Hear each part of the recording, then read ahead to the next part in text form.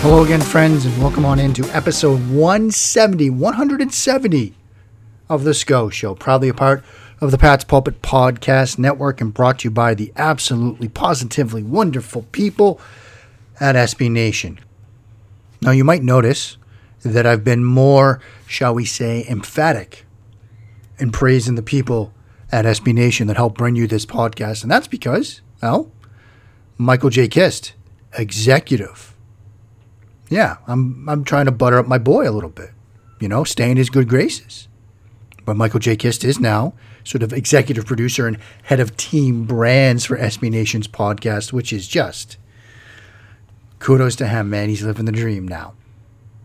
But I'm happy to be here in the big chair for today, Friday, January 29th, 2021. This is our fourth show of the week. It's been a while since we've had a busy week like this, but with good reason. The 2021 Reese's Senior Bowl, at least the practice week, is now fully in the books. And I thought instead of doing film observations from day 3, I was going to give you my winners of the week, my practice winners of the week. And I'll tell you why I'm going to talk about practice winners as opposed to just Senior Bowl winners in a second. And I'll also tell you why I'm doing winners and not winners and losers in a second. But before we do any of that, your usual cavalcade of reminders here at the outset. Please follow along with the hijinks on Twitter at Mark Schofield. Check out the work, Matt Waldman's rookie scouting portfolio, the 3 SB Nation websites. You know them. People, we know this. It's just habit, though. Touchdown Wire, of course. Don't forget that, too. But let's talk Senior Bowl winners. And let's talk first why I'm doing it now as opposed to after the game. Because, kids, the practice week is what matters. As I said in yesterday's show, as I've written about, a lot of people pull up stakes and get out of Dodge Wednesday night if they can. Maybe they don't have to go travel far. Maybe they can fly out of New Orleans and they can just drive across the bridge. Most people probably get out of town Thursday morning. So a lot of the work is done. The evaluation work is done on Tuesday and Wednesday. The game's kind of an afterthought. And I've said this before. I've talked about this little phenomenon before, but you really got to get the bulk of your work in Tuesday and Wednesday. And then in terms of behind the scenes, meeting with teams and medical stuff and things like that. So, yeah, the game's going to be on Saturday and people will watch it and people will react to the takes and the timeline will be obnoxious as it always is. But for my money, the bulk of the work is done during the week. So this is the time to declare winners. And you also might be wondering, Mark, what about losers? What about some people that struggled? I'm never comfortable declaring people losers, whether it's, combine winners or losers, Senior Bowl winners and losers. I've never really sat right with me, so to speak. I'll do it if I'm forced to, but if I'm not, I won't. I'm here to celebrate and pump up, not deflate, bring down. So let's get to my winners of the week, and we start with a D3 kid because that's near and dear to my heart. Quinn Meinertz, the kid from University of Wisconsin-Whitewater. The kid's a beast. The kid's a legend. The kid's a finisher. The kid switched positions from guard to center during this week. Didn't miss a beat. I love his mentality. I love him in the run blocking game. I love him as a pass blocker. He finishes every rep. Duke Manyweather isn't going to pull over the Escalade and say this kid needs to finish because he does it already. He's a cult hero with the bare midriff and the big belly. He even broke a hand in practice on Thursday, finished the practice, and is expecting to play in the game on Saturday. Now, does this mean he's rising into maybe day 2? First day? Probably not. I mean, he's probably still going to be an early day 3 pick. Ben Bartch, for example, last year had a similar display at the Senior Bowl where at times, if you remember this show last year, when I was down in Mobile, I was telling you Ben Bartch was at times the best lineman down there. This kid's been good, but he hasn't been that good. Bartch then had to sit out of the combine. He went in the 4th round. So I think you might see something similar with this kid from UW-Whitewater. But still, when you're a Division III kid and you leave town pretty much guaranteed a draft slot, you've won. So kudos to him. Tremendous week for him. Another winner for me is Mac Jones. I think Mac Jones showed this week, if nothing else, he's at the top of tier 2. I remain hesitant to put him in the first round. I remain hesitant to say that there's a top 5 in this class. I still think it's a big 4 and then the next group with, Lawrence, Fields, Wilson, Lance. Then a bit of a drop-off. All 4 of those guys, I'm drafting those guys with the intention that they're going to be starting quarterbacks for me at some time in the first year. Mac Jones, maybe. And I still might not have Jones as QB5. Others might not have Jones as QB5. But he made a case this week to that spot, and he deserves a ton of credit for that.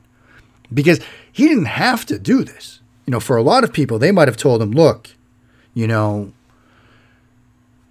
pretty much guaranteed a second-round pick. Like, you could hurt yourself here. But no, he went, and he didn't just go. He went and competed the entire week. And he was the guy that I think most teams are going to look at when this week is all over, which, is basically, as I just outlined, he was the best quarterback down there. Now, I still might say that Jamie Newman has the most talent of this group.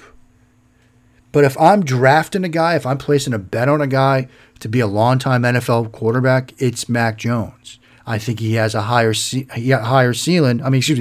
floor than perhaps even some of the guys that are in that big 4 group. It's the ceiling that's a bit more of a question mark. But I think Mac Jones is, you're hoping to get Kirk Cousins out of him, which is still a good NFL quarterback that can be a starter for a number of years and you can win games with. That's not bad.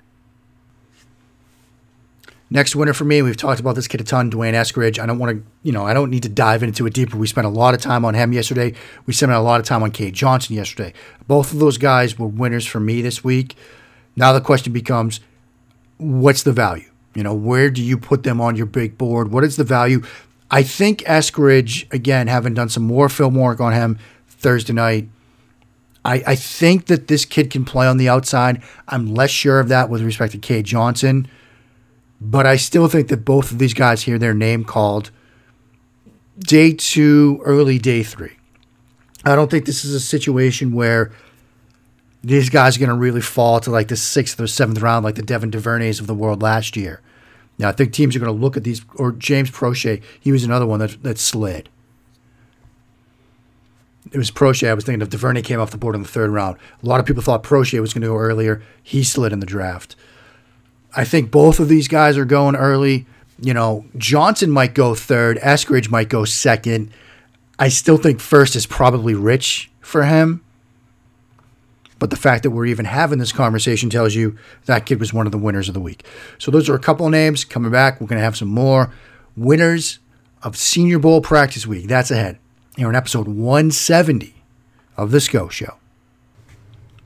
Mark Schofield back with you now on episode 170 of the SCO Show, continuing my sort of working list of winners of Senior Bowl practice week.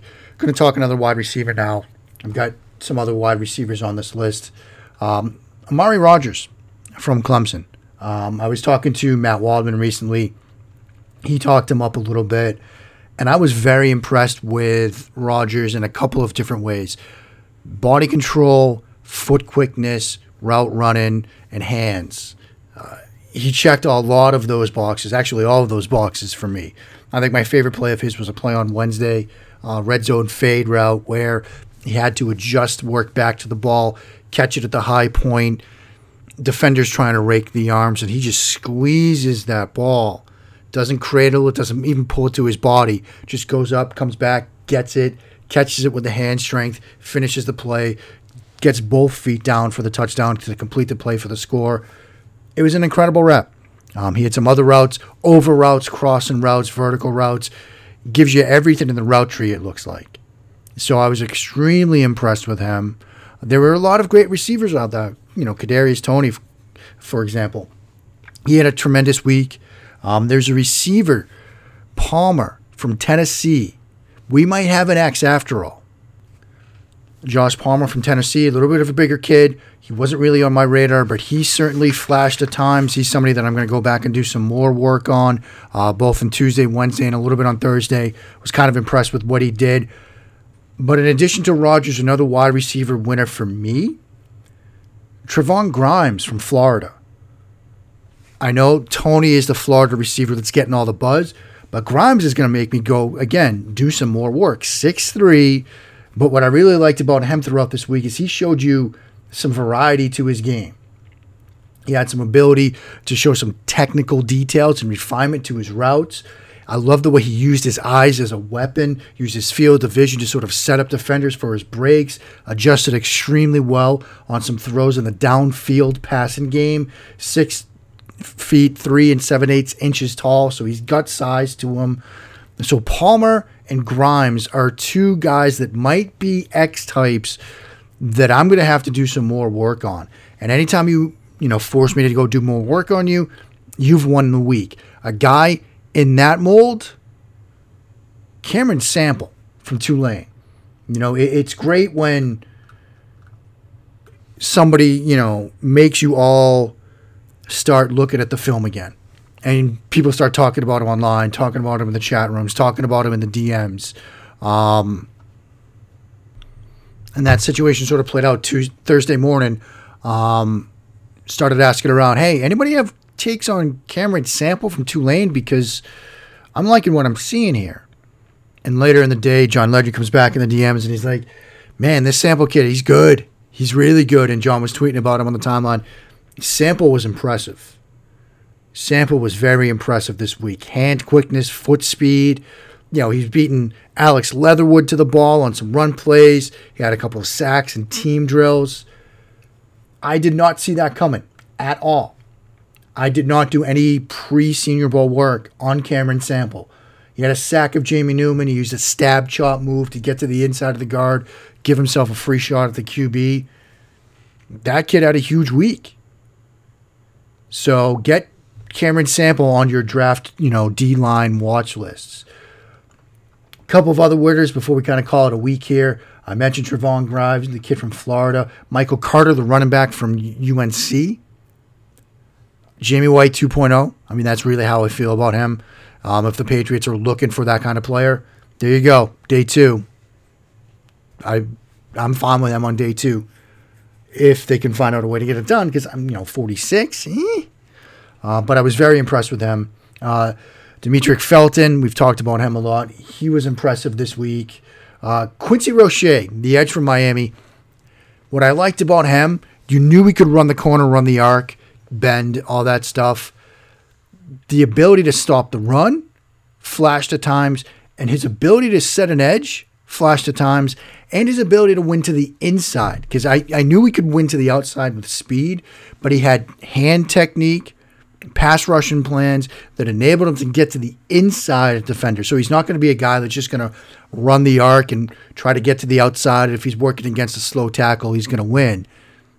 He has plans. He can counter. He can win to the inside. That's extremely valuable. So he had a tremendous week. He's one of my winners as well. And finally, my final winner of Senior Bowl week 2021 is Jim Nagy, the executive director of the Senior Bowl. Because he went forward with this event when a lot of people said, maybe we shouldn't be doing this. A lot of people didn't go down, myself included, because they're like, yeah, I don't know about this. But they had a plan in place. They stuck to it. They distanced people. Everybody was wearing masks. And they had a tremendous week of practice. And it's similar in a sense to, remember, free agency and the draft, almost a year ago when COVID-19 was first started. And we're all like, should we really be doing this? And the NFL forged on. They went ahead with it. And we all welcomed it because it gave us a distraction, gave us a diversion, gave us something to talk about that wasn't a global pandemic. Senior Bowl was something like that this week. I got to dive into film every single night this week, and I'm going to keep watching film because I'm sure that there's players that, I didn't pick up on yet that had great weeks, guys that didn't make this list, but I might look back on in a month or 2 months down the road and say, man, this guy's really good. I should go back and watch his Senior Bowl practices because I must have missed this. And I'm sure some of you will have that same opportunity. Hint, hint, Slack channel. But Jim Nagy did a great job. The team at the Senior Bowl did a great job putting this together, putting this on, making it accessible for those of us who didn't go down there, but yet, we've got the film, we've got access to players if we want, interviews if we want. So full credit to Jim Nagy and his team on a job well done. Hats off to them. tremendous, knocked it out of the park. Hopefully the game goes off without a hitch as well, because now this is the premier event this season. There's no combine. It's just pro days. There's no other universal, everybody let's get together and evaluate players. This was it. This was a huge thing for him, and he did it, and he deserves the credit for it. So that will do it for today. That will do it for this week. I will be back Monday. Mock Draft Monday. We're doing it. Send them in if you want, but yep, Mock Draft Mondays are back. It will be the first mock draft. It will just be a Patriots mock draft. I'll have mine. If you've got yours, send them in. Send them in via the Slack channel. Send them in via Twitter at Mark Schofield. The reason why I was hesitant to dive back into mock draft Mondays. And then I got a mock draft sent to me via Pablo Joel at Joel Pablo on Twitter that was so beautiful that I'm like, all right, we're doing this. And so we're doing mock draft Monday. Our first mock draft Monday will be this Monday. So send them in, like I said, on Twitter at Mark Schofield, mark.schofield at insidethepylon.com, via email, via the Slack channel. If you're doing it in the Slack channel, make sure you drop them in the mock drafts channel and ping me. Otherwise, I won't see them. So yeah, just ping me in all the mocks that you're going to do for mock draft Monday, so I can get you the recognition that you will richly deserve for putting together a mock draft at the end of January in 2021. Until then, friends, stay safe, wash those hands, and when you do, sin along and bless those Patriots reigns down in Foxborough.